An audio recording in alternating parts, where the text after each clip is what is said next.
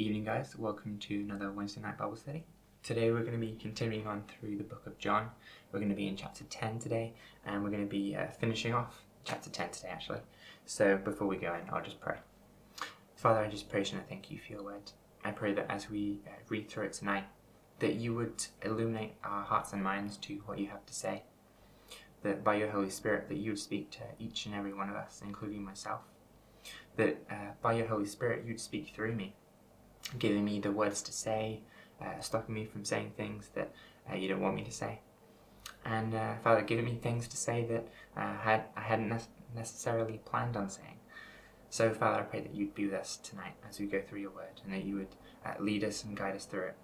That you would point out different things to us, whether it's the main message or whether it's different parts that you just want to draw out to each of us individually. And Father, I just ask this in the precious name of Jesus. Amen.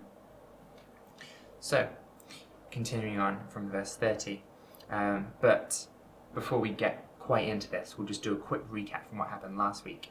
So Jesus was speaking to the people after they've accosted him in Solomon's colonnade. He's going along, and they suddenly come along and they're like, "Hey, are you the Messiah? Tell us plainly if you're the Messiah." And they really, out of nowhere, they're just coming in and they're asking Jesus, "Hey, are you the Messiah? If you're the Messiah, just tell us plainly." So Jesus has been asked, "Hey, just tell us you're the Messiah." So last week we were talking about how he is effectively the Messiah. He is saying, "Hey, I've been sent of God, but you're not my sheep because you don't believe."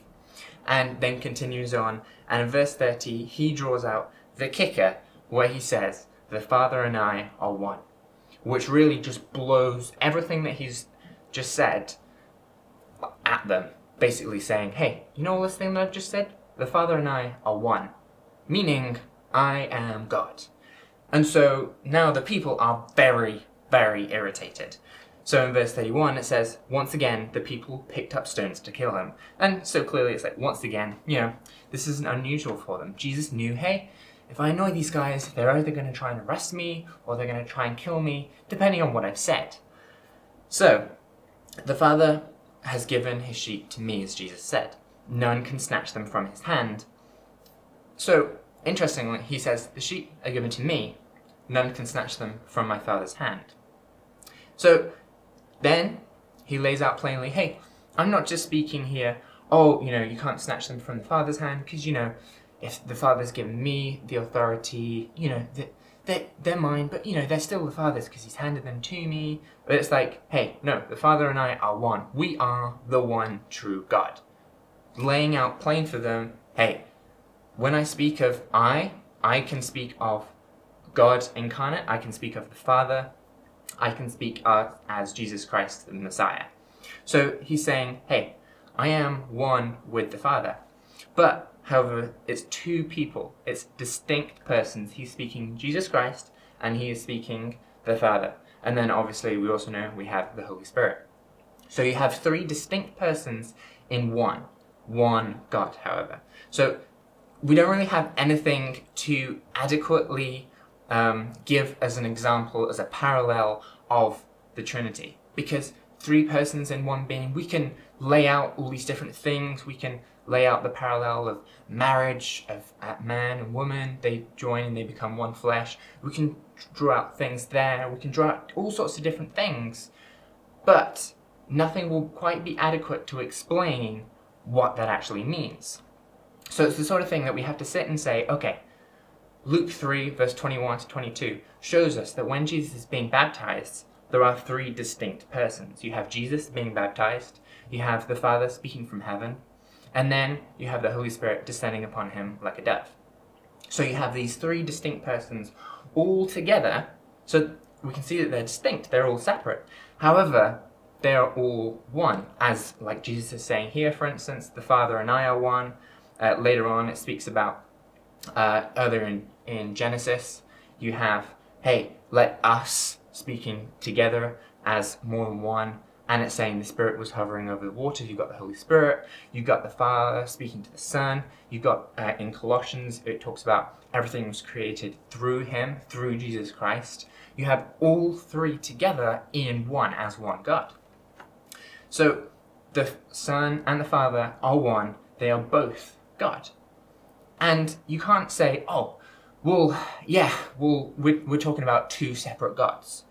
No, there's only one God. As Deuteronomy 4 verse 35 lays out plainly, he showed you these things so you would know that the Lord is God and there is no other.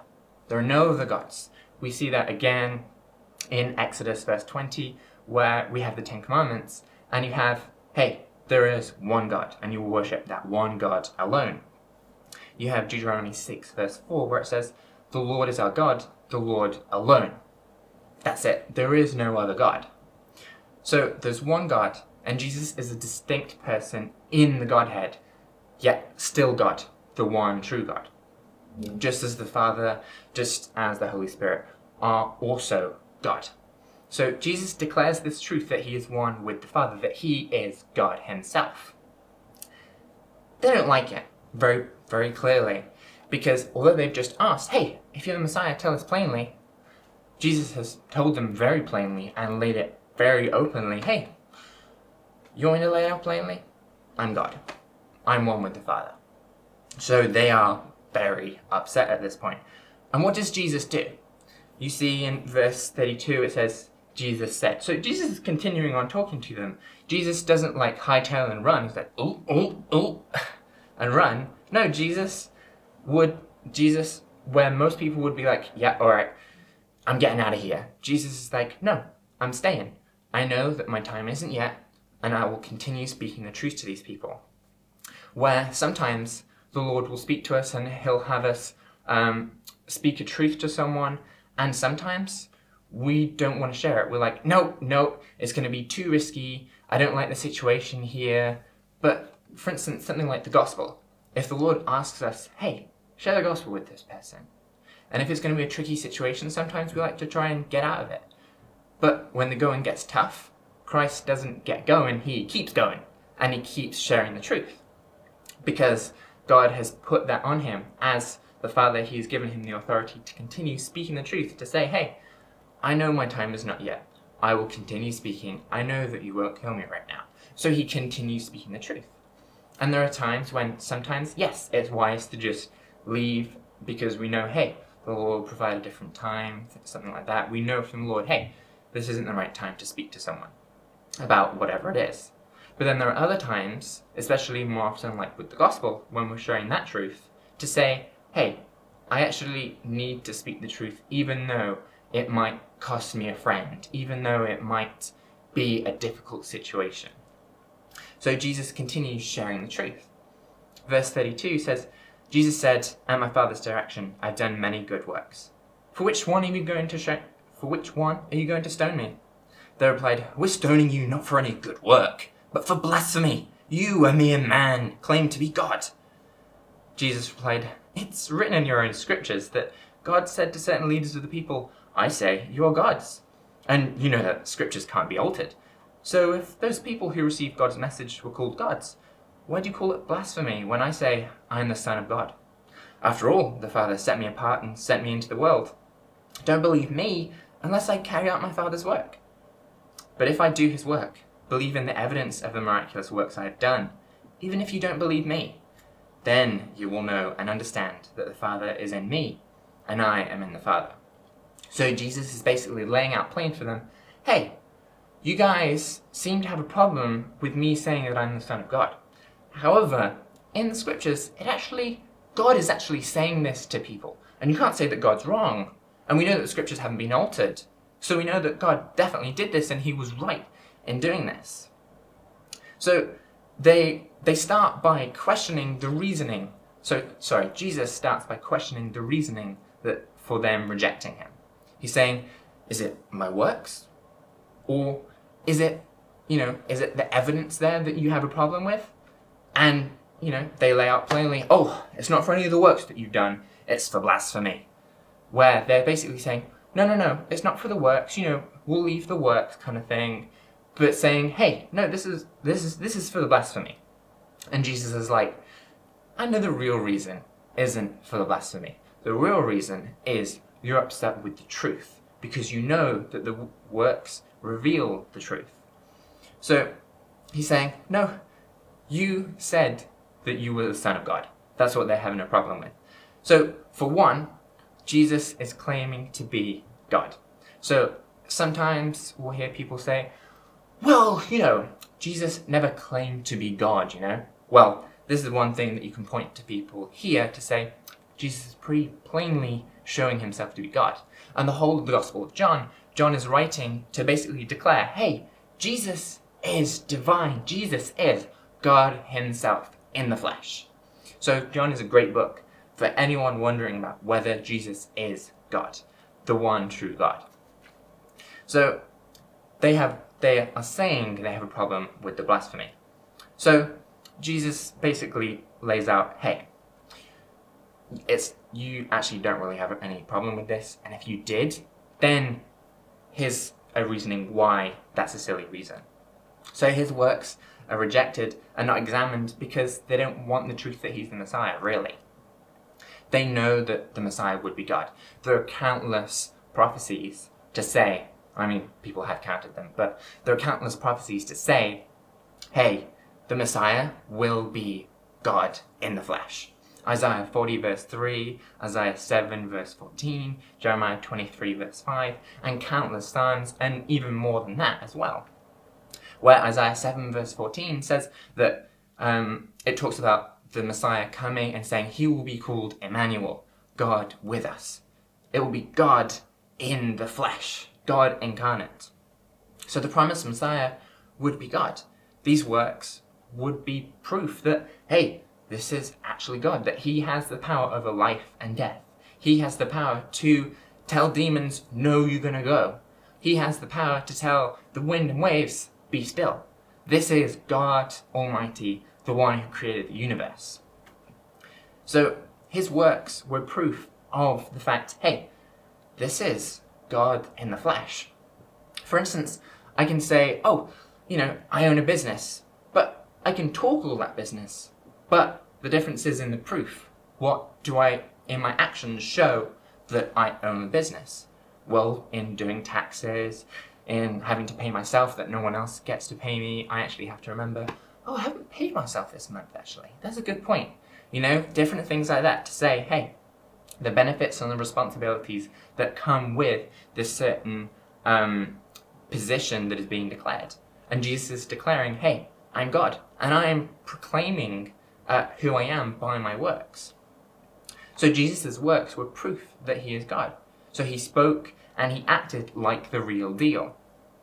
They saw these works, but they rejected him because they didn't want him to be Messiah. They're saying, hey, be the Messiah, but really, they either want to be able to have an excuse to get rid of him, or they just want him to be the Messiah that they want him to be.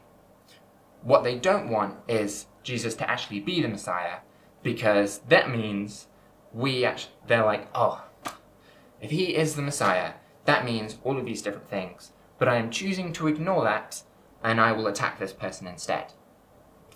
And Jesus points out that they're angry at the possibility of the truth being true, more than actually they are at blasphemy. And he's referencing Psalm 82, especially verse 6 here, where God is referring to the earthly judges as gods, where he says, I say you are gods, you are children of the Most High. God speaks to these unjust earthly judges, saying, I say you are gods, you are children of the Most High. He says to that, in the context of what they're doing, they are acting as judges. They are acting unjustly, and God is saying, hey, you guys are deciding people's fates, and you're being unjust with this. And so he's speaking to them about this. But God is speaking to mere mortals. God is speaking to people who have no divinity. He's speaking to people who are not God. And yet he says, I say you're gods. You're children of the Most High. So if God can call them gods, if God can call them his children in the context of this writing, then if the scriptures can't be altered, so we know, hey, this definitely hasn't been changed, God is definitely calling them his children. And God is always right. So Jesus can definitely declare himself as the Son of God, especially because it's true, but also he's pointing out, even if I wasn't, you shouldn't really have a problem with what I'm saying here. So he's pointing out, I'm not blaspheming by this. And he calls out the ridiculous nature of their accusations and reveals the heart behind the matter. The fact that, hang on a minute, either your accusations are unfounded because of this, or you don't have a problem with this. You have a problem with the truth. So he invites them to investigate the truth at that point by not simply receiving it because it's him, but to say, hey, forget about the fact that it's me. Think, firstly, what do the works point to? And believe upon the works because the works point to it, not simply because I've said. And that's what Jesus is pointing them to do. Their hard hearts didn't want the truth of the Father, let alone saying, hang on a minute, this guy's talking about it, his son? Psst, no, I don't think so. So they reject investigating completely. And yet, how often are we the same way? When someone confronts us with an uncomfortable truth, do we combat it instead of actually receiving it? So I remember a while ago, I had recorded a video for someone. And in the course of, I'd recorded it, I'd held it on my computer for a while, and hadn't edited it, or anything else like that yet. But in the process of doing some other stuff, I deleted the video. And I didn't even realize that I had deleted this video. I didn't realize what I had deleted at the time. And I was asked about it, and I explained, I can't find it, and such. And someone spoke to me, and they reminded me, you didn't apologize to that person for deleting it, or for losing it, regardless of whether you deleted it or not. You didn't apologize for even losing it. And I try and apologize when I mess up. So my first fleshly thought was, I must have apologized. But I had to examine myself and say, hang on a minute, I messed up. I didn't apologize. In the midst of the situation, I didn't actually apologize to that person, and they spent all the time creating the content for the video, and I didn't apologize to them for losing it. So, we have to redo the video again. So I had to confront the truth and apologize to that friend, saying, hey, look, I'm sorry, I deleted it. And when I spoke to you, I didn't even apologize. I'm sorry. And they graciously forgave me, which was good. But the flesh will want to protect you. It will be, no, you're right. And you are always right. And that's what the flesh does. It puts up these barriers to say, no, you're always right, they're always wrong. And that is the very natural thing that we will do. That is the very pride within us that leads to so many different sins. It wants to protect itself. Because the truth is hard to believe, Whether when we're in our flesh, when we say, hey, I'm pretty good. We then say, no, that's pretty hard to believe. Or anything else like that. We sit and we say, hang on, nah, I don't really like who's bringing it, I don't like it, and we don't investigate it. But it's squashing the flesh completely, saying, no, I will have nothing to do with that. I must investigate this. Have I done wrong? Okay, yes I have. Regardless of who's brought that message, whether I like them or not, whether anything about them, even how they have said that message. I mustn't have a problem with that. I must more have a problem with myself to say, I actually did mess up. And then even if the truth is hard to believe, even if it is saying, no way, it couldn't possibly be true. Instead stopping and saying, but am I fallible? Can I mess up? Yes, I can.